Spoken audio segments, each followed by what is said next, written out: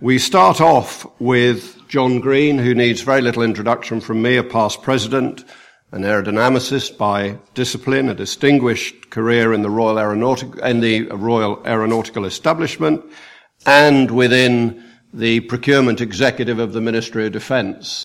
John will speak on Lachmann, boundary layer control, and civil aircraft, which I see has slightly transposed on the title slide, but none the worse for that. Well, perhaps I should explain the difference between my title, which has the word flow control in it, and the title in the in the meeting programme, which says boundary layer control.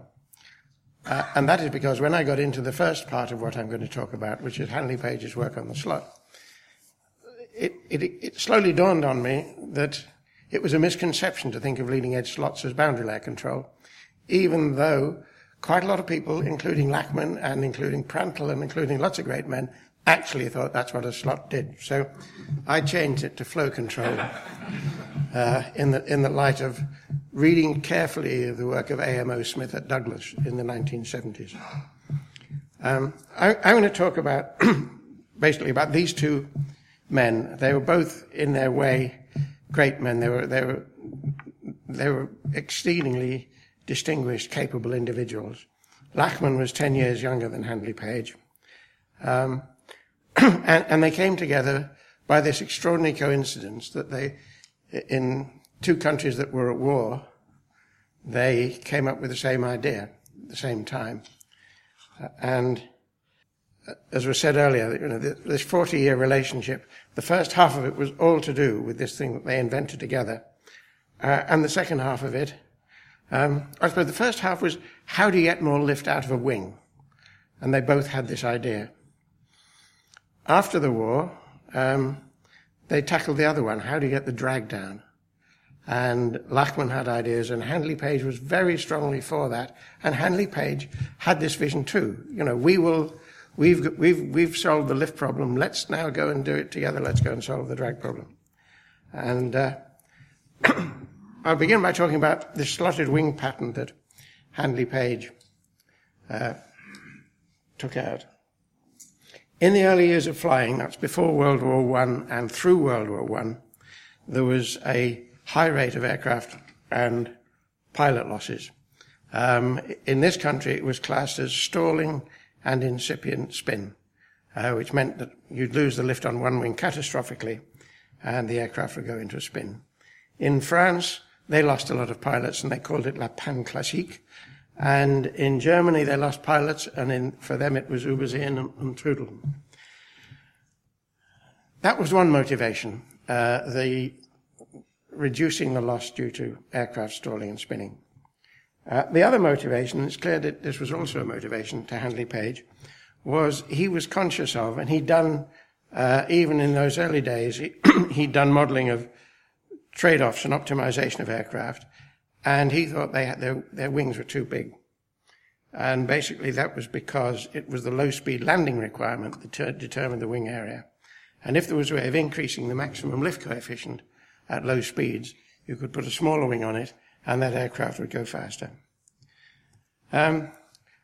This is a picture, actually it's a picture from Orville Wright patent taken out in 1924. I've cut off the bottom half, which shows how a split flap would work. This shows this concept of what is happening as you increase angle of attack on these relatively thin aerofoils that were prevalent at the time. The bottom picture shows it. The flow breaks away from the leading edge, and that area with all the curly wiggles underneath it is actually what people started to refer to, and Handley Page in 1911 referred to as a dead air region. And he was concerned with ways of preventing what happens in Figure 3, or at least deferring it to higher angles of attack. Some of his motivation was loss of aircraft. As Harry mentioned, the Handley Page Type F crashed in December 1912 at Hendon after a stall and a spin, and both the pilot, Lieutenant Park, and the works manager were killed in that crash. And the prototype of the V1500, the Super Handley as it was called, it took off from Cricklewood and was over Golders Green somewhere when all the engines stopped. And the pilot did a tight turn to get it back to Cricklewood. And again, it stalled and spun, and there was only one survivor from that crash. So that certainly was part of the motivation, was this concern at aircraft losses.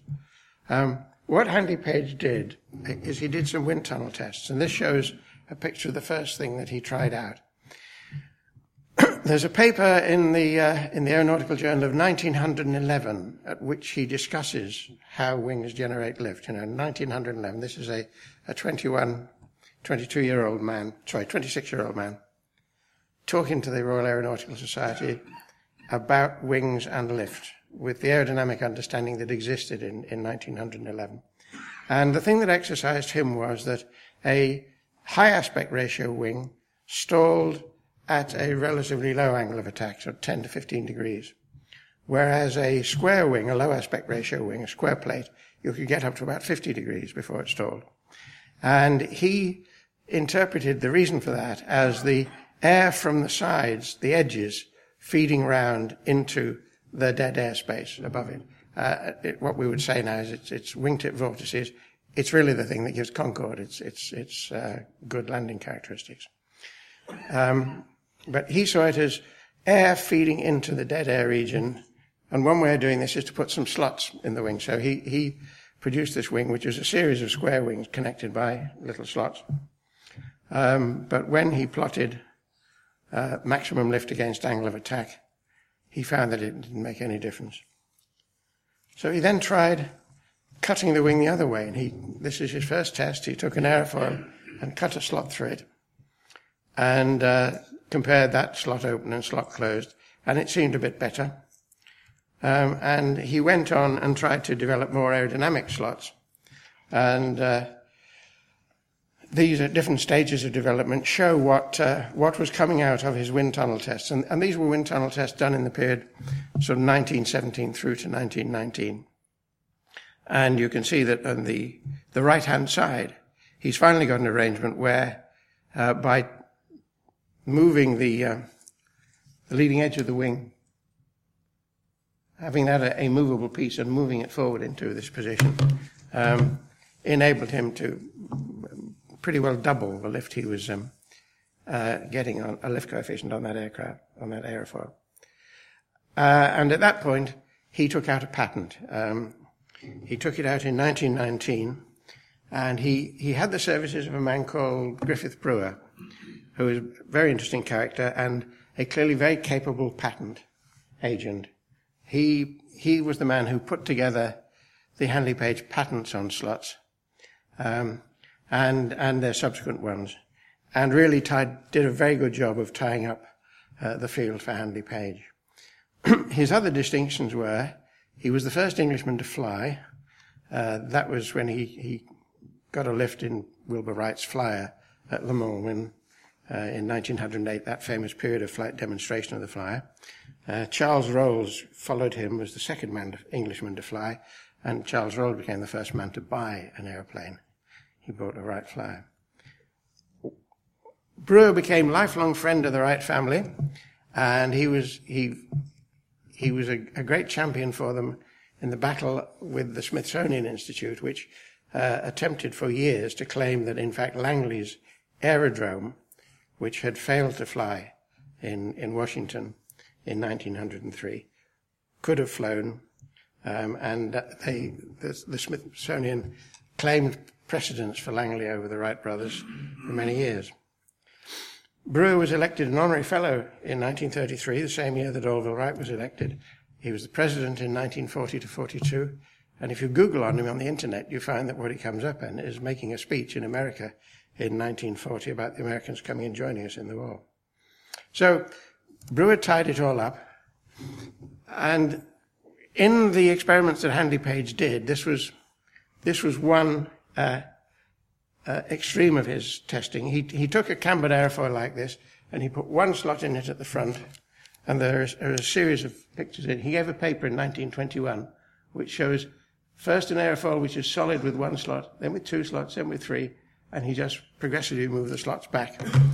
until his 6 and 7 element aerofoils were giving him a lift coefficient of nearly 2. They were virtually turning the air vertically downwards at the end. Then Lachmann comes on the scene, and this is a patent.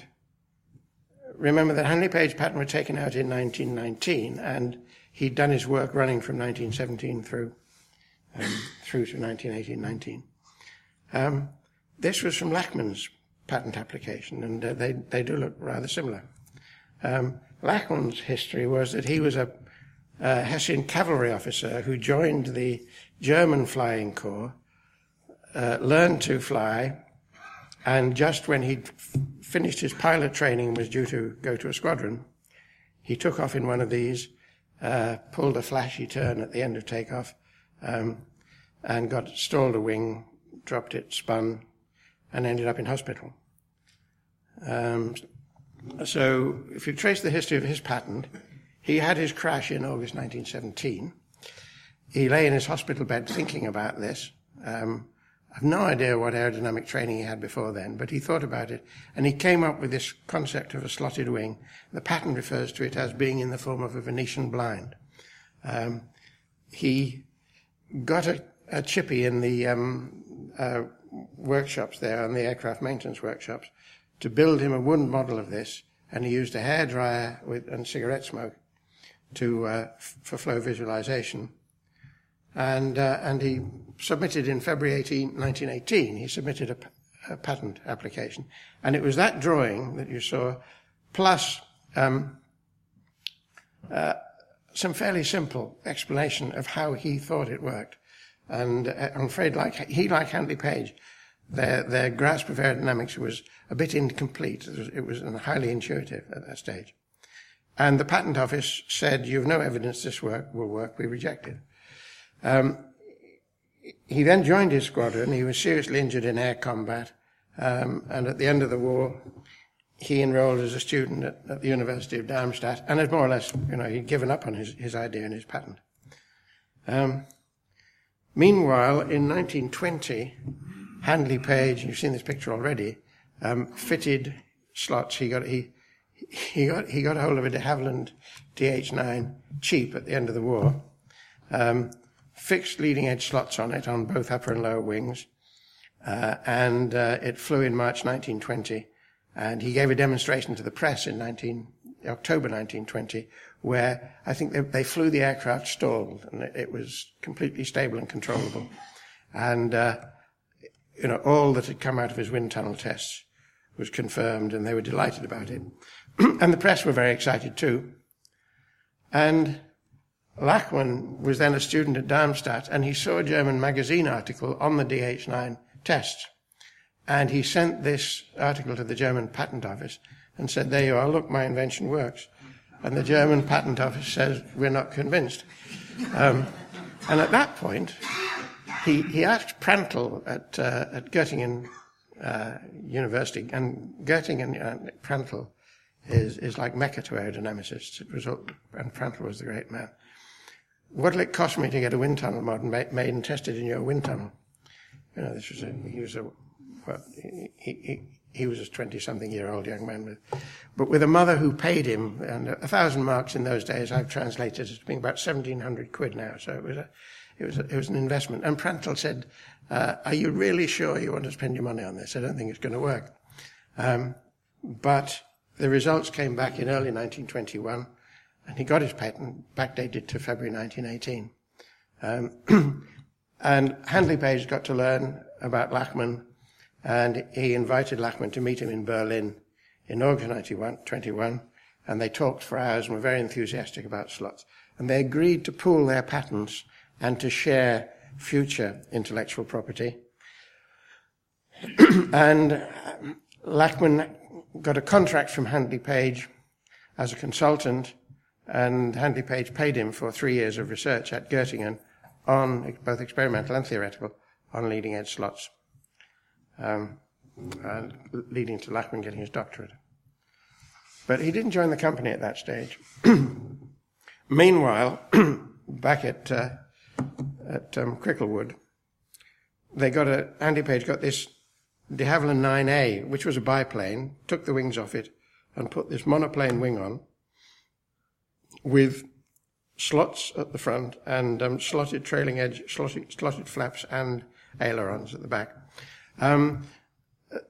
Handley Page was, at this stage, he was focused on the performance benefit to be had by slats, which was to enable you to make a smaller wing.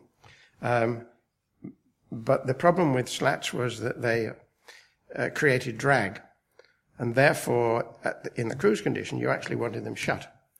And this aircraft was fitted with movable slats. They were movable by winding a little handle in the cockpit, so turning a handle around and driving a worm gear. And they worked, and pilots didn't like them at all. But they carried on with them, and they had a number of airplanes that they fitted slats to. And the problem was always that you had to work it. If you had a biplane with slats on both wings, you had to have two handles. And when you moved the slats in and out, you changed the trim of the aircraft, and you had to keep the aircraft flying and also do something about the trim. And they weren't popular with pilots at all. One step forward that they took, and this was in 1925, was to link them, the slat movement, to what was happening to the flaps and the ailerons. And this Hendon was fitted in 1925 with linkages, which you see, which link the slots to the ailerons and to the flaps. And that was progress, but it wasn't there. And then they stumbled on this. They were concerned about the aerodynamic loads on the slots that were making on the slats that were causing the pilot so much trouble winding the handles. And so what they did was they pressure plotted around here, and they plotted the force vector, the direction of the force vector on this, with angle of incidence. And basically, at low angle of attack, it's a bit like this, and high angle of attack, it's like that. And it was therefore possible to devise a linkage such that at high angle of attack, the forces would open the slat, and at low angle of attack, they would close it. And this was the great breakthrough.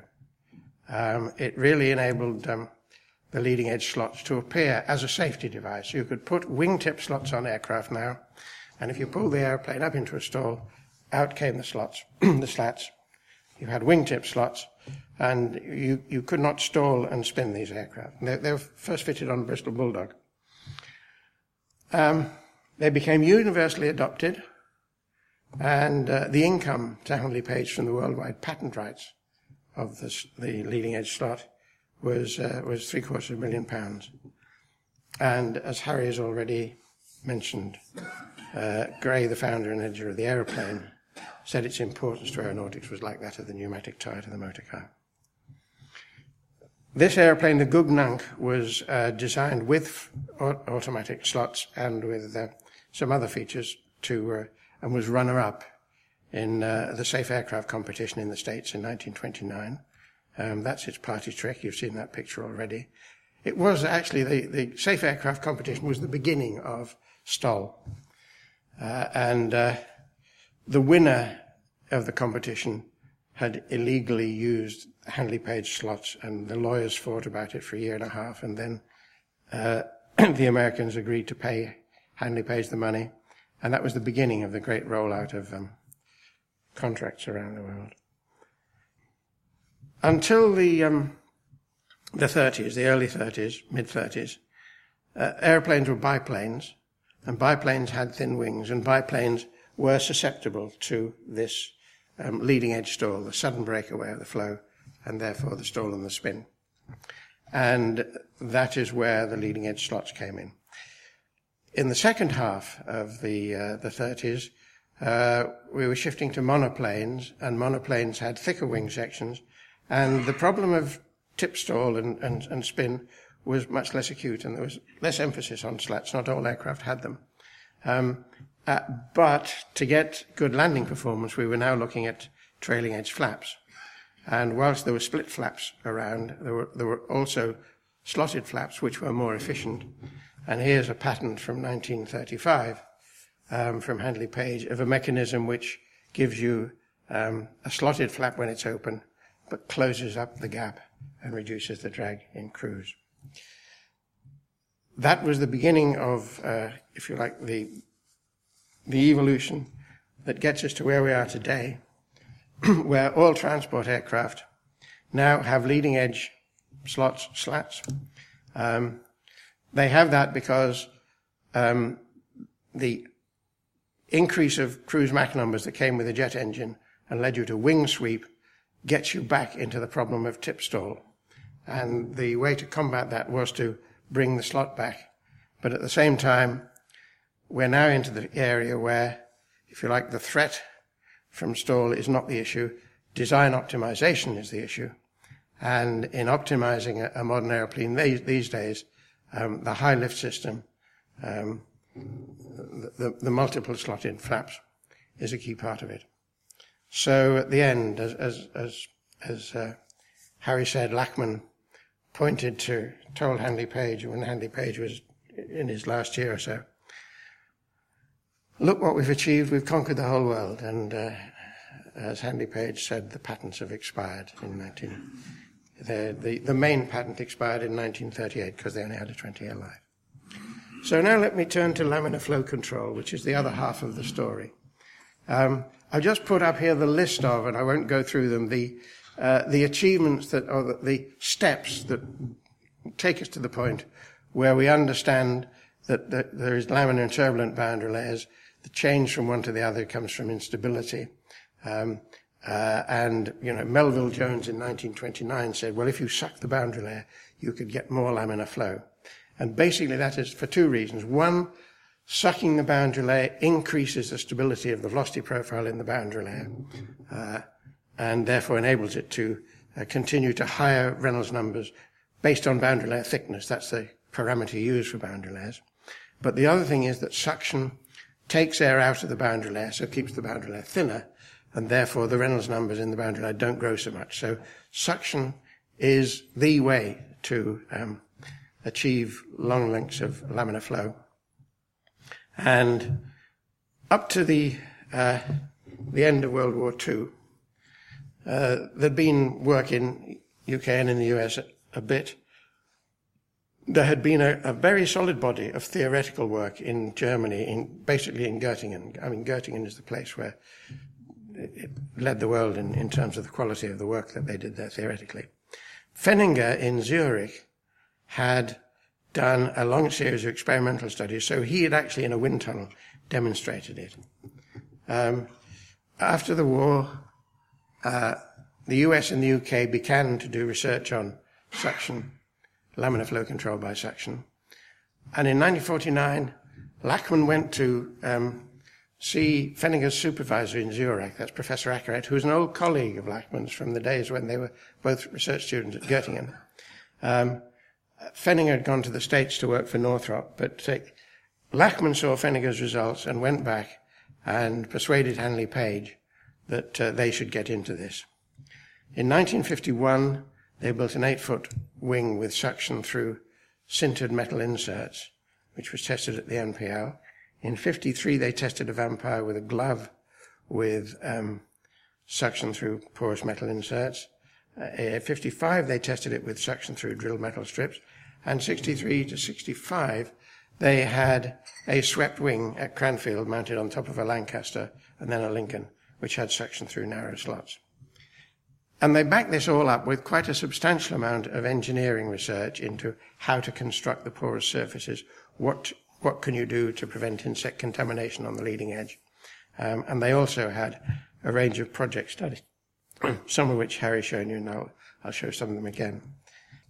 So that's a picture of the, not a very exciting picture compared to all these airplanes, I agree, but what it shows you is this is a wind tunnel. That's an 8-foot long piece of wing. These are sintered strips of something called porosint. And the flow visualization, where the flow is turbulent, it turns out white, it's scrubbed white, it's back to the underground. This dark stuff is what is left on the surface, where the flow is laminar and does not scrub it away. So you can see the extent of laminar flow they achieved, and the Reynolds number back to there is about 15 million. They then flew this Vampire, which you can see it has gloves on each wing to balance, but this one has these sintered metal strips in, and that flew in 1953, and the results weren't satisfactory, and that was really because of the difficulty of making a wing for flight, and keeping the junctions between the strips and the structure, having negligible steps there, so that they had a construction problem which prevented them getting laminar flow.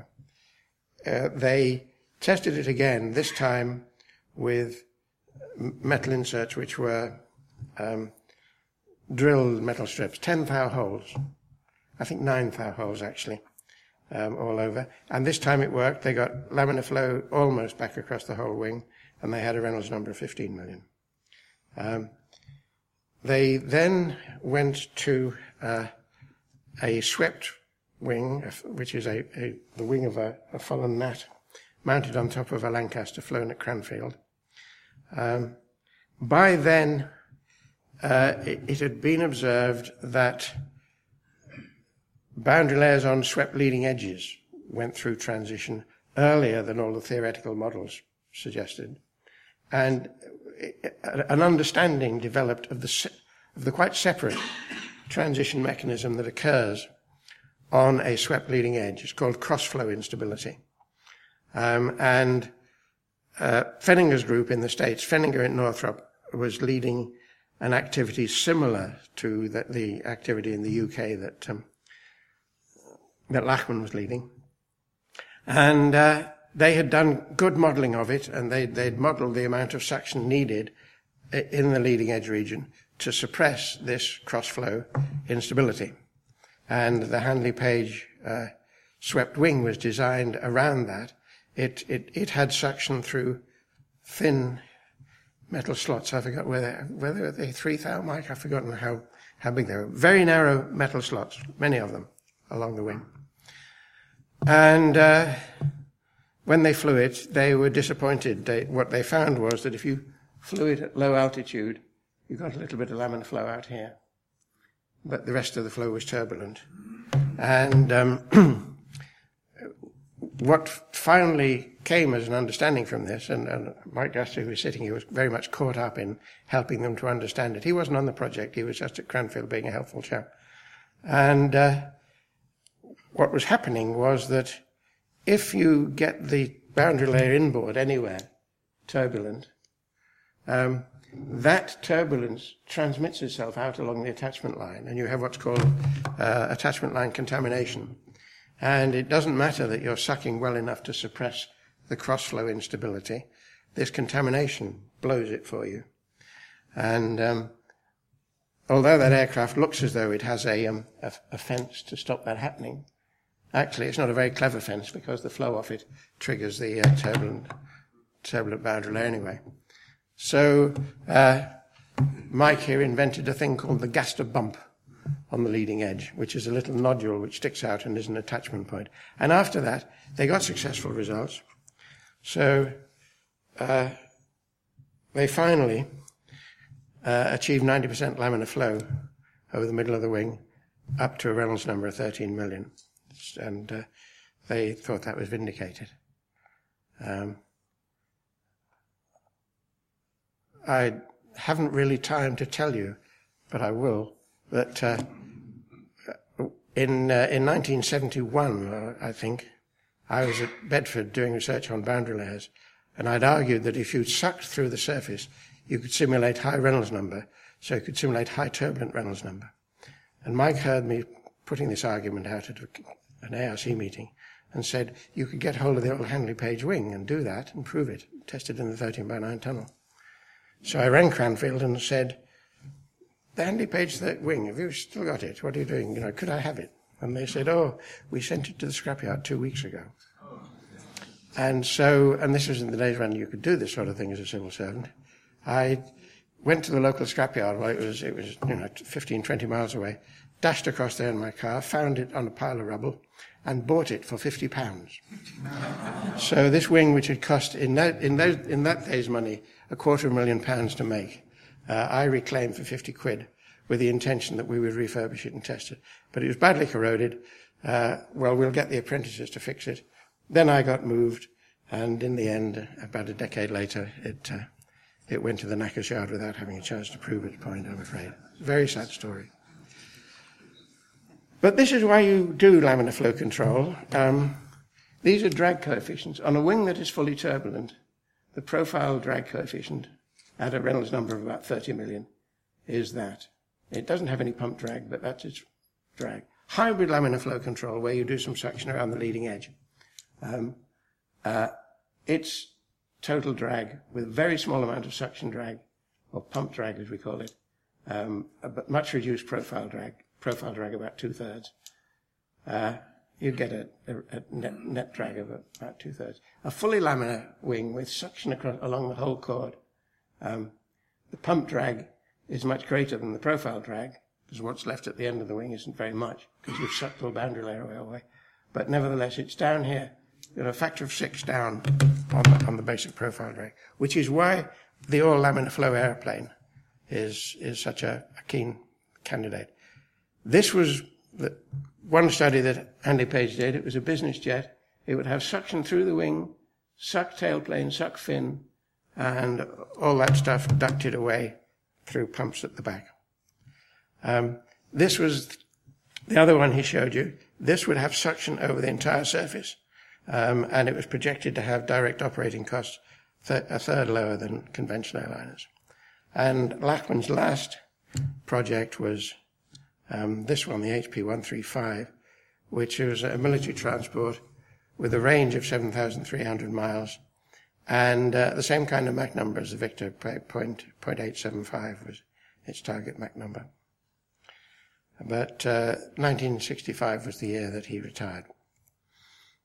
What's the future outlook for laminar flow control now? In the mid-1960s, fuel prices were low. The technical obstacles, particularly insect contamination, and also just maintaining porous surfaces, it all seemed very difficult, and they, both in the UK and the US, we stopped in the mid-1960s.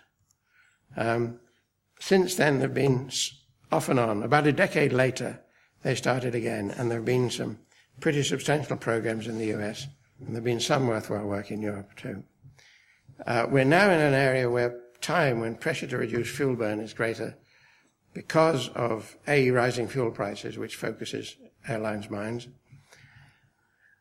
and the pressure to reduce climate impact, which the airlines are increasingly concerned about. And only yesterday there were people sounding off about aviation is going to be the worst polluter by 2050.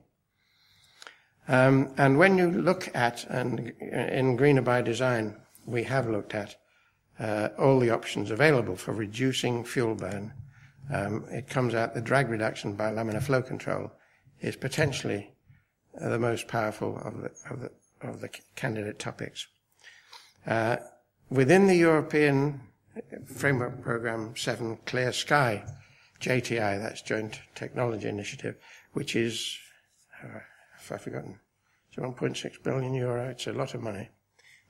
There are flight demonstrations planned on an A340 aircraft involving, first of all, natural laminar flow control, that is a wing shape that enables you to achieve laminar flow halfway back. Then hybrid laminar flow control, which works on bigger aircraft where you use suction near the leading edge, again to get laminar flow partway back. There are no full laminar flow control projects at the moment. But we understand, it's rash to say we understand always, but we do believe we understand the physics of boundary layer transition and boundary layer control. What's left is the engineering. But Andy Page in this country, in Northrop in the States, broke the ground in the 1950s. And I believe now is the time for us to go back, revisit their studies, and set our sights on an aircraft with full laminar control, because by 2050, that'll be the only acceptable kind of aircraft. It'll be very difficult to make, but it's only engineering, and we all know engineers can do anything if they try. Thank you.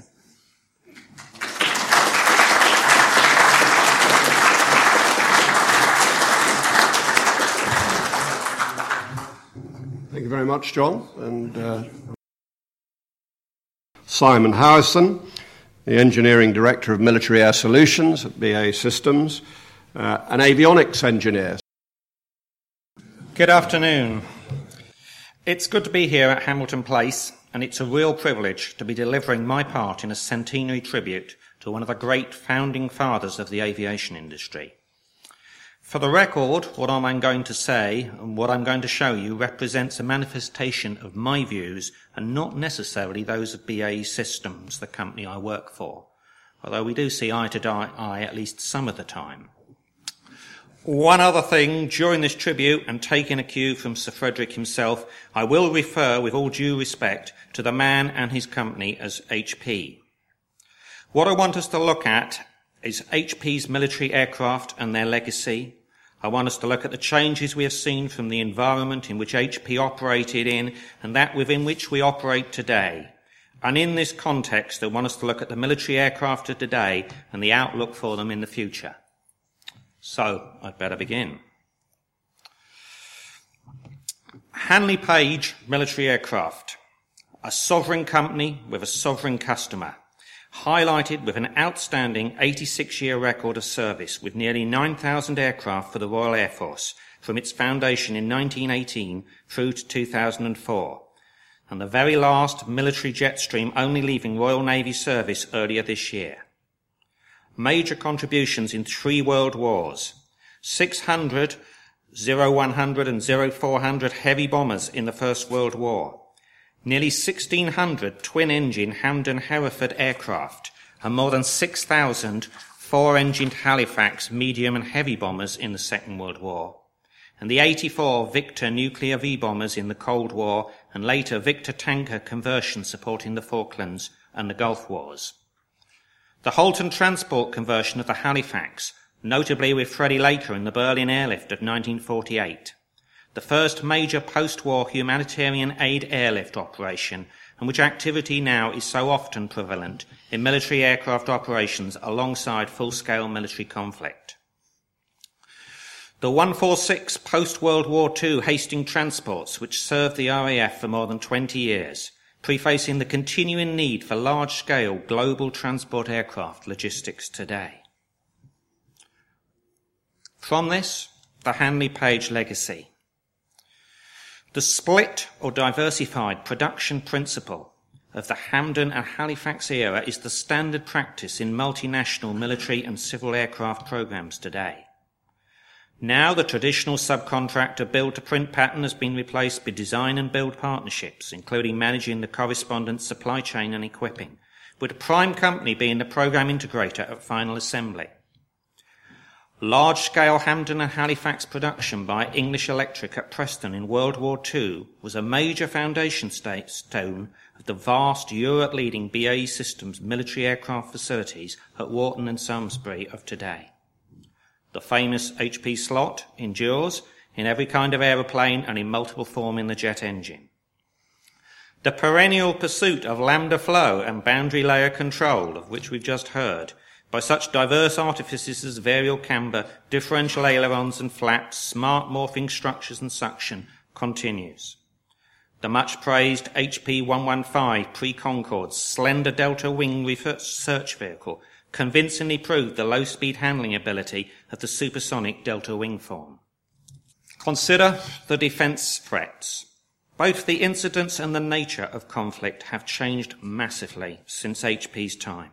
The prime example is the Iraq-Afghanistan conflict, longer than either World War I or World War II, where hitherto conventional adversarial air-to-air combat is completely absent, and where intelligence, cyber warfare, ground attack, and supply logistics in supporting the ground forces are imperative tools, and the extreme sophistication of defence electronics and unmanned vehicles are increasingly proving their effectiveness, and transport and attack helicopters have primary place.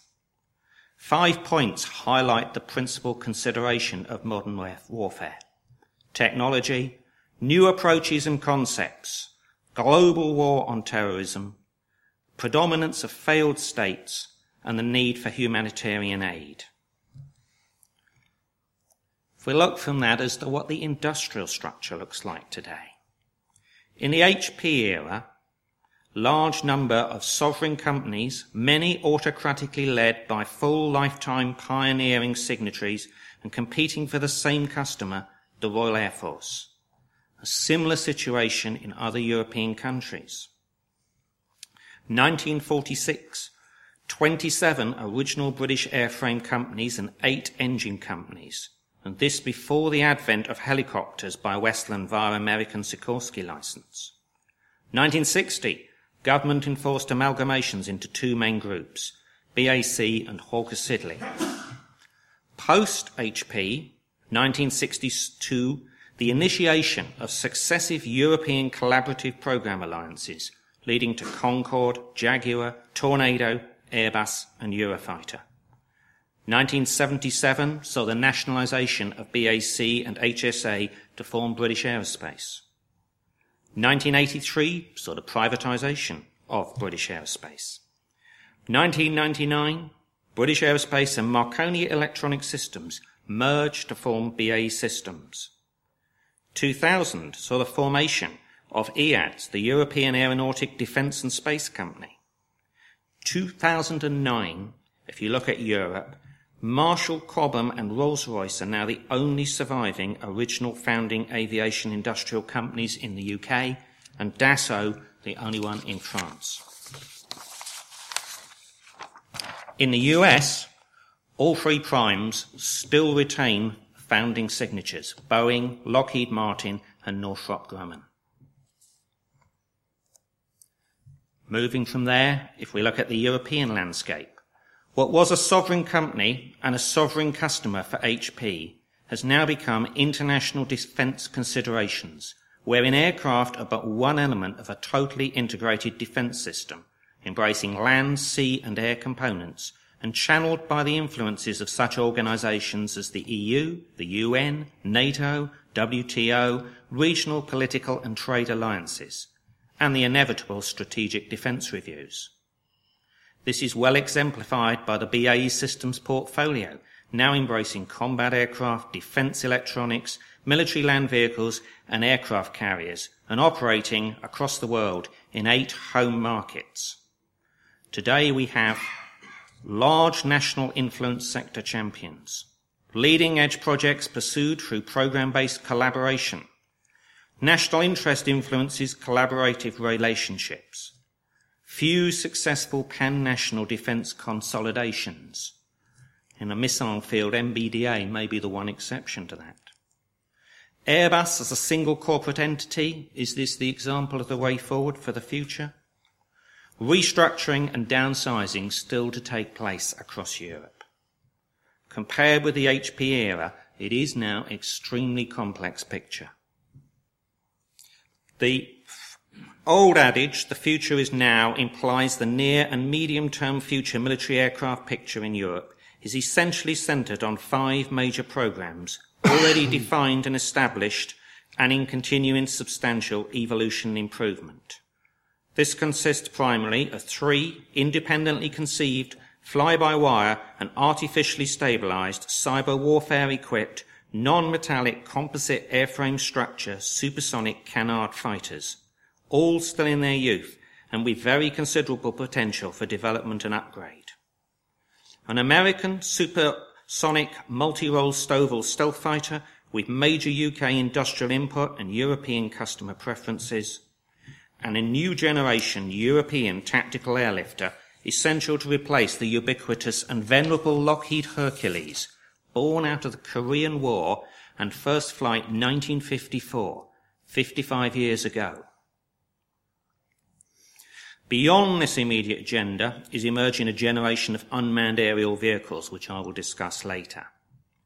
If we consider each of those 5 aircraft, the Eurofighter Typhoon, a 4-nation, $22 billion programme involving UK, Germany, Italy and Spain.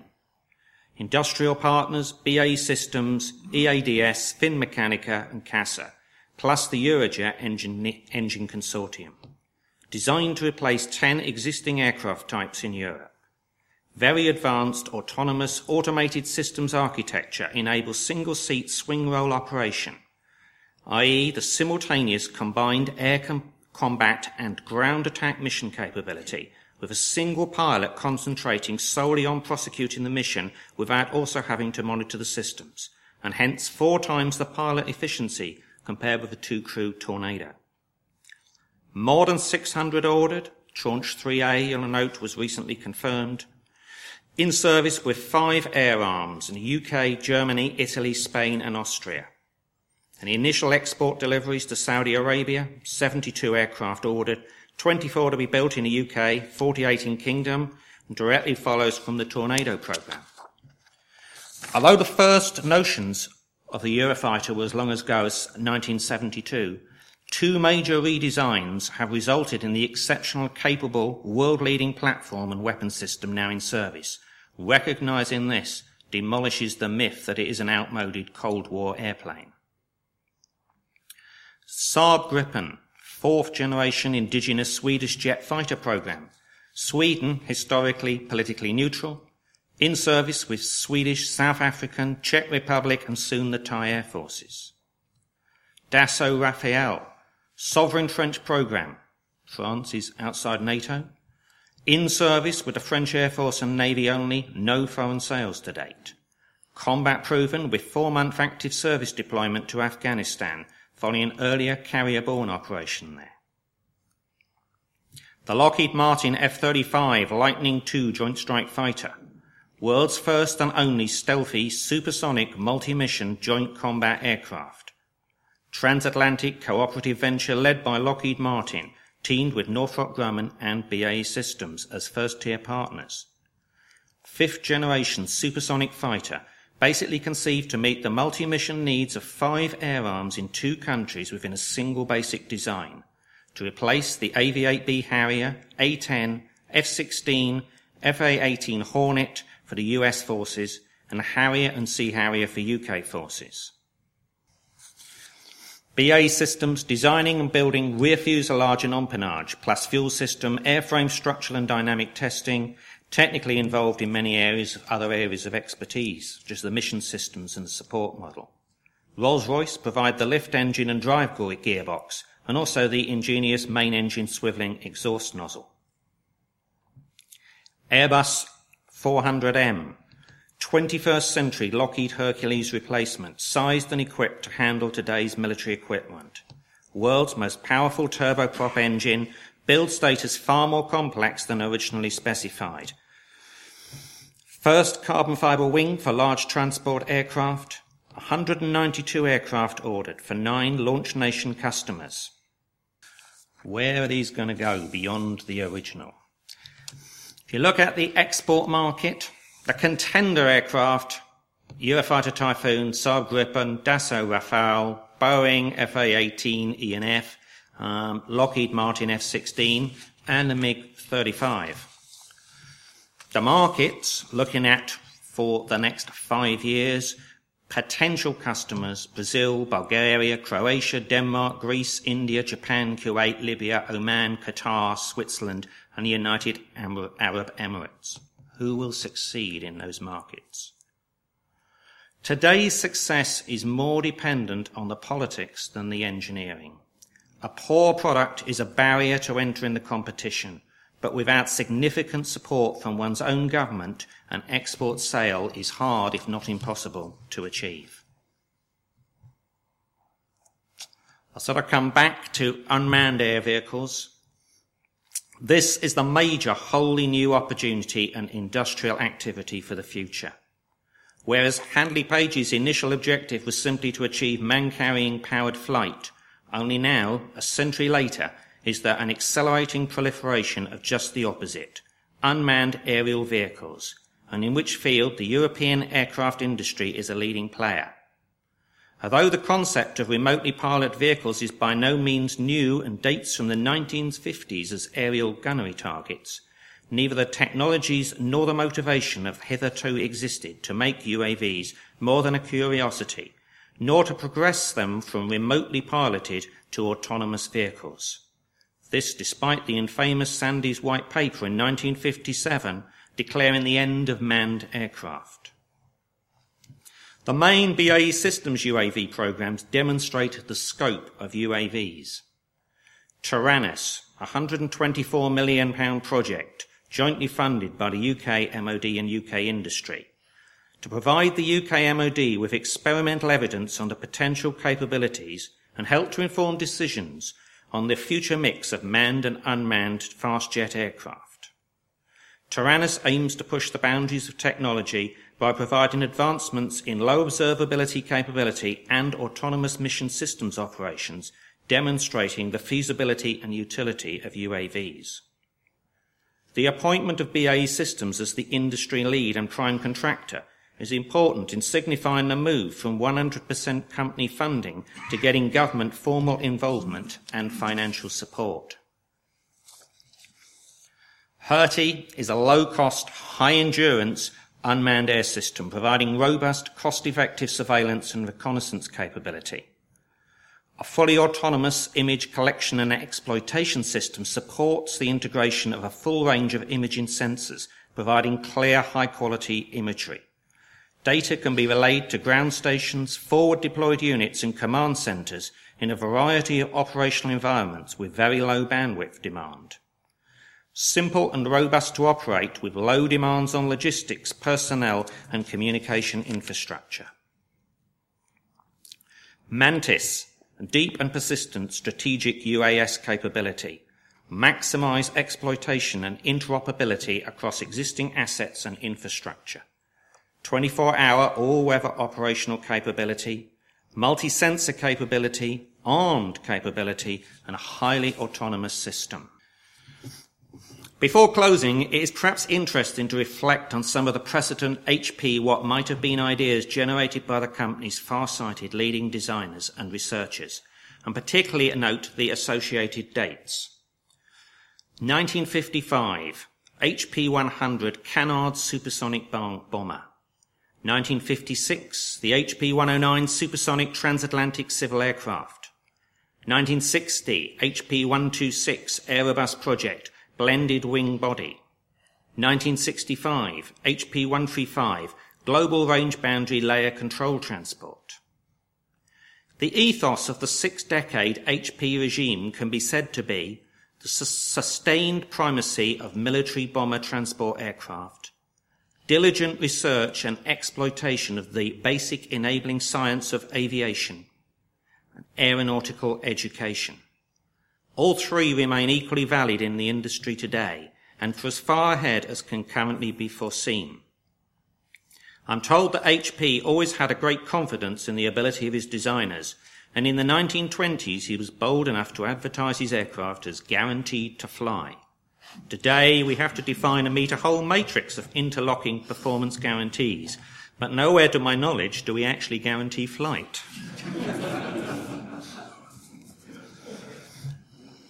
In summary, I hope I have shown you that, liberally spiced with HP legacy benefits, the British and European military aircraft industry continues to hold its rightful place as a powerful and fully competitive force in the global defence nexus, in no small way because of the ability of our founding fathers like HP to project forward and to harvest the potential of existing and developing knowledge and skill sets.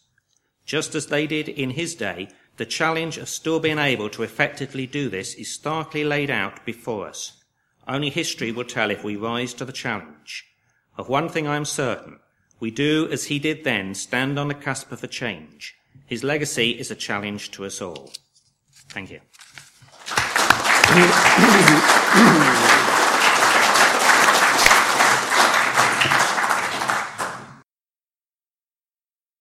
Can I invite you both, please, to join me on the platform? while you collect your thoughts, I wonder, both of you, if you would just give us some insight in, John, in 1927, the patent on the slat and what that meant in commercial terms was hugely significant both for the company and, one would expect, for the government. Could you say something about the relationship of R&D funding back then in terms of government and company? And Simon, if you will look at the same thing in the UAS era over, say, Mantis and Taranis. So, I think if I looked at the funding issue, we still see quite a conflict between what is company funded and what is government funded. I think there is a difference nowadays in that in those days, if you invested money and designed a good product, you could expect to acquire a market for it. I think in today's political market, it is really difficult to invest money in R&T and actually create any market out of it. A government decides to buy a trainer or to buy a combat aircraft because they have a need for one and they have a budget for one. And the fact that you have a good aircraft will not change their view as to whether they want one or not. But if you don't have a good product, then you cannot actually join the competition. And so much of our R&D is actually about, if you do not invest in those areas, it's a barrier to entry in the competition, rather than you can create a market by having something new. And I think we see that also when you look at the patent position. A lot of what we do is a very expensive evolution from where we are, and most of it is actually, there is nothing you can patent there. So the best benefit you get out of it is that you're there and have it available for the customer, not that you can actually sell the patent and make $750,000, whatever that would gross up to in today's money, might be quite attractive. Indeed. Surprising, perhaps, to some. Yes, I mean, one of the things that Handley Page said somewhere to someone is that the aim of this company is to keep its head in the clouds, its feet on the ground, and its hand in the pocket of the ministry. And if you look, I mean, the 19s and 20s and 30s weren't great for the company. Blackburn seemed to be their main competitor in the mid-20s. And the way that I understood it worked was that the ministry would announce a specification for a torpedo bomber, for example. The Harrow biplane was one such. And I think they funded the building of 2 or 3 prototypes. And the development of the slot, I think, was all part of trying to improve these products. They had a prototype and they flew it, and then they tried to improve the slot. I think that was my understanding is that basically that was done on ministry funding. They were not building these airplanes as private venture bids to get into the military competition. I think they had military funding for it, and that carried on through. But it didn't lead to any production aircraft. I'm not sure how well Blackburn did either. But Blackburn did win some of the competitions, and then Handley Page were left with an airplane that wasn't a lot of use. And what they did was to,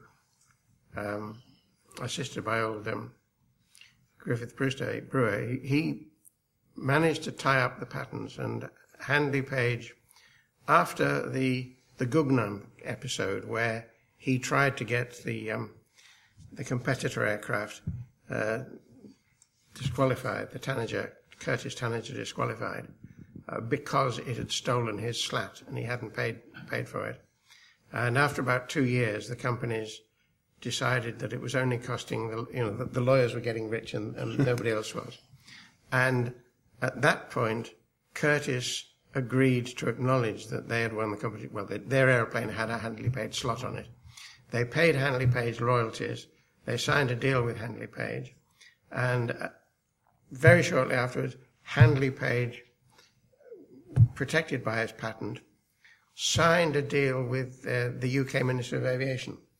that all future use of this on UK military aircraft, there would be some royalty to Handley Page. And what he then did was he went country to country at government level, selling them right in the patents. So you could make an airplane in Australia or where with, and the government could buy these airplanes. The government had paid for the license rights. And when it came to Germany, the Germans said, no, we're not paying this. The Junkers Ju-52, which was that triple-engine monoplane, that had strange, it was called double wing. It had a strange biggish flap at the back, which separated out from the main wing. And so they said, we have this in force. We're not going to pay for your patents. We have precedent. This airplane is flying, and you can't sell us a patent. And at that stage, Handley Page sued Junkers in a German court for violation of Lachmann's patent.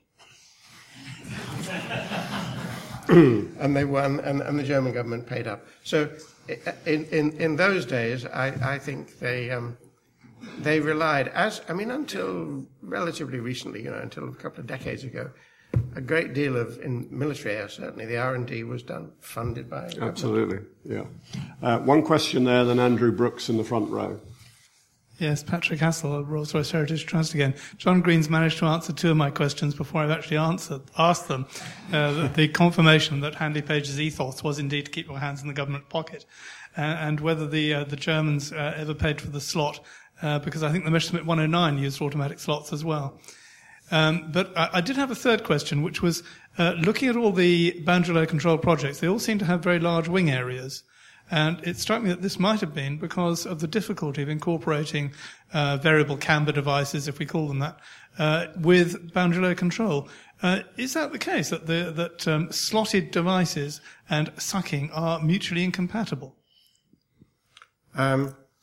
It's certainly the case that you don't want hardware around the leading edge that's got bumps and lumps in it. So if you're looking at a future laminar flow control airplane, you want to get your high lift some way other than deploying something at the leading edge. It may well be that you could droop the leading edge at some future date. But the Handley Page laminar flow control projects were all aimed at full laminar flow control. And the difference, I'm sorry to get into aerodynamics here, but the difference between hybrid laminar flow control and full laminar flow control, and hybrid is like natural laminar flow control. Most of the drag on an airfoil, 80% of it, comes from the upper surface. And it comes from the growth of the boundary layer over the rear half of the upper surface where the pressure is rising towards the trailing edge. And when you actually look at it and do boundary layer sums, if you take a modern airfoil and do a full aerodynamic calculation of it, and then you look at what happens between mid-chord and the trailing edge, and the boundary layer thickness and the momentum defect thickness at the trailing edge is about 7 times what it is at mid-chord. And that is just the multiplying effect of the pressure gradient. Over the back half of the wing, friction doesn't come into it. It is just the growth of the boundary layer displacement thickness produces pressure drag. And therefore, if you minimize the boundary layer thickness at mid-chord, and it's been growing in zero pressure gradient or favorable pressure gradients, or not very adverse pressure gradients, if you minimize it up to the point where, on a modern aircraft, the shock wave and then the pressure rise follows, by minimizing it there, you minimize what gets multiplied by 7 at the trailing edge, and that's how you get your drag down. If you say, oh, well, actually, what I want is a full laminar flow all the way to the trailing edge. And because we only had half an hour, I didn't put up any equations. But what the equations show you is that what suction enables you to do is counter the effects of this rising pressure gradient on boundary layer stability. As your pressure rises towards the trailing edge, the boundary layer goes unstable. But if you suck hard enough, you counter that. And therefore, in optimizing a sucked 100% surface, you find that when you do your trade-off, it's actually better to have a lower aerodynamic loading, to not have such steep pressure rises in it. So when you look at doing the overall optimization of that surface, and obviously you've got to take into account things like weight and all those things, the total optimization, you come out with a much less highly loaded wing. It just comes from the total optimization of the thing. Andrew? Thank you, Sir Brian. Forgive me for bringing this one up, but we've got such a good maybe of people in the Kirk, if you like, who are Handley Pagers of one sort or another. I just want to try and touch on sort of the morality of this, because Sir Fred, from my understanding, was brought up from a deeply religious background, and he was well known for quoting in his wonderful Cotswold biblical quotations, etc., etc. And Simon was talking about unmanned vehicles, and of course, the more technology we get, the more grief we get into. Kunduz is a classic case. Air power shoots down a tanker, and there's lots of heart searching about the effects. The philosophy of the company, would you, Simon, or anybody else like to contemplate what Sir Fred would think of unmanned? I mean, did his morality enthuse or affect his the way he approached his business sense? Because we talk about hands in pockets, but I think Fred was probably more than just a bean counter and a money grabber. There was a moral dimension. And I wonder if anybody would like to say what he might have thought about this trend for greater autonomy in unmanned vehicles and where that might be leading us. Okay, I won't try the latter part as to what he might have thought. I think if you look at autonomous systems and the ethics of it, I think we are unlikely to see a position where an autonomous vehicle is left on its own to make a decision to carry out a strike in any manner. So you're looking at something that is autonomous in its ability to manoeuvre around the sky, autonomous in its ability to collect data. I don't think anybody is at the path here where they actually want it autonomously to go around and decide what to attack. You still have, all you have effectively done with the unmanned vehicle is remove the man out of harm's way and put him somewhere safe. So we still see a path that unmanned air vehicles need aircrew actually involved in the remote operation of them, because there is still an airmanship element to it. There is still a decision element to be made in terms of what are you actually going to do when you've found something. So I don't see a great difference there directly between a manned and unmanned vehicle. I think there is a wide area of debate about the society in general and autonomous systems. And you may have seen the Royal Academy of Engineering published 2 weeks ago a paper where they've carried out a study looking at some of the issues behind that. And it gets quite philosophical, I think. I'm not knowledgeable. Harry's the man to talk about Sir Fred's view on morality. Well, I'm sure he would have had a verse for it. Unfortunately, I'm not so well up in the good book as he was, but I do remember him talking once, I think it was at a company Christmas party, when he talked about mechanized Moloch, where, he imagined, engineering mechanism just sort of completely displacing humanitarian issues. But I can't remember exactly what he said. The only other thing that comes to mind is perhaps a little bit out of subject, but he was very much against large conglomerations. He always quoted the proverb of the man who built a bigger barn, to keep his wheat in, and then his soul was required of him. He always used to quote that whenever people talked about these large companies and combines. But I'm sure he would have had an apt biblical expression, but sorry, I can't remember any. Does anybody else have anything to offer on that insight? One here. My name is Tony Chapman. I came here to attend from California. I was a student apprentice at HP's. I started in 1940. Battle of Britain started at the same time. And I left in the end of 1950. For the last 2 years, I was Sir Fred Drake's technical assistant. I shared an office with Gus Lachman. So I can't offer much in the way of technical comments. And I must say at this point I'm very impressed with the papers that have been given. It's well worth the miles I came to get here. Bless you. So I thank you very much for that. Dr. Lachman was a wonderful man. I got to know him extremely well.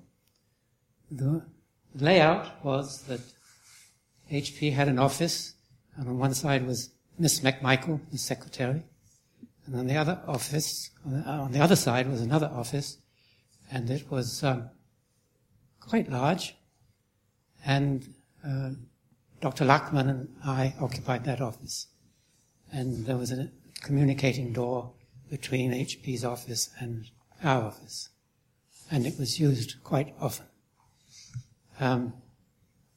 What sort of man was he? I don't know what he would have thought about unmanned flight. He was a brilliant man. I think he was the most brilliant man I've ever met. He had a photographic memory. This is not rumor. I know it. He proved it time and time again. I would give him something, and he'd read it overnight and come back the next day quoting sections of the book or the report or whatever. As Chapman, page 14 is ridiculous. He was an inspiration. He didn't like to delegate. He ran the company. Maybe he was an autocrat or a tycoon. He knew everything that was going on. And woe betide the person who was doing anything serious and he didn't know about it. That's, makes me a little unique. There are not many people around who knew both of them. And really, I think Lachman has taken up a lot of time here today. I can say a few things about Lachman's internment. He had applied for British citizenship, but it had not come through in 1939. So the moment war was declared, he was interned in the Isle of Man.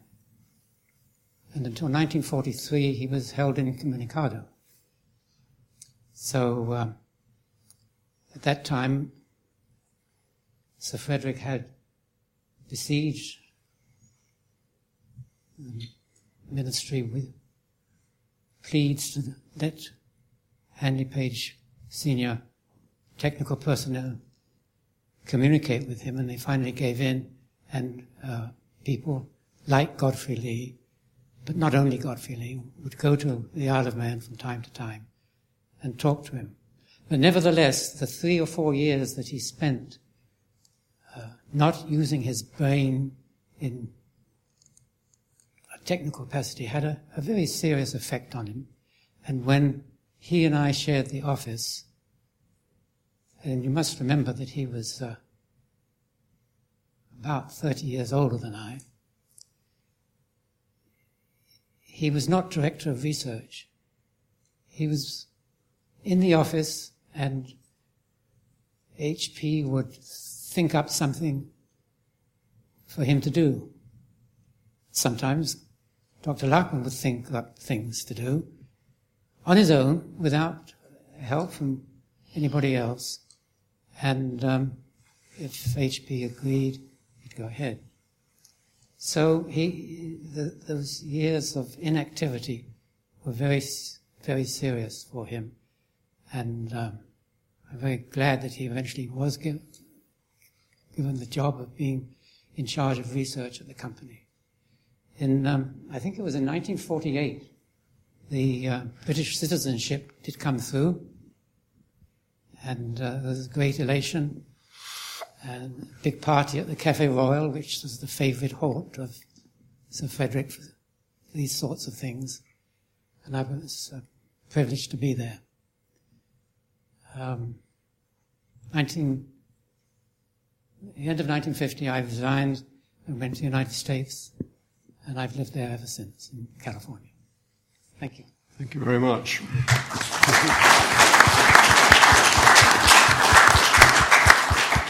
final question in the second row, in the middle. A lady in the second row on this side. There we are. Thank you. I'm Pat Wilson, Aerodynamics 1953 to 1960. I just wanted to ask Simon, he said unmanned aircraft from 1950, and I just can remember hiding under the kitchen table during the Second World War, thinking that the doodlebugs that were going overhead were actually unmanned aircraft. Could you tell me I was wrong? I think I'd count them as cruise missiles. I mean, it's quite a narrow path as to what is what. In general, the expectation is that an aircraft has the ability, and on a good day, returns back and lands itself. Whereas a missile doesn't come back. I've often thought the missile business would be a better business to be in, because you don't get irate pilots complaining at you. It's just gone. Thank you very much. I'll bring us to a close now so that we can take a break.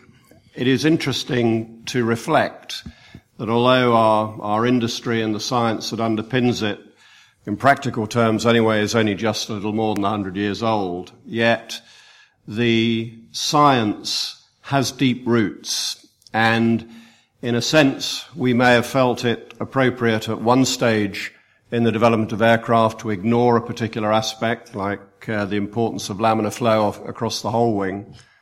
Things change. Now we live in an environment where the challenge of carbon emissions, etc., are asking us to dig really deep into the scientific roots of aviation. It's a classic example of how things can change. But I should thank on your behalf both our presenters for two very stimulating interventions, and certainly for me illuminated greatly the history of Handley Page. I thank you all as well for your interventions, particularly you, sir, for that very wonderful piece of testimony of what it was really like. So thank you very much, and if we'd show our appreciation in the normal way.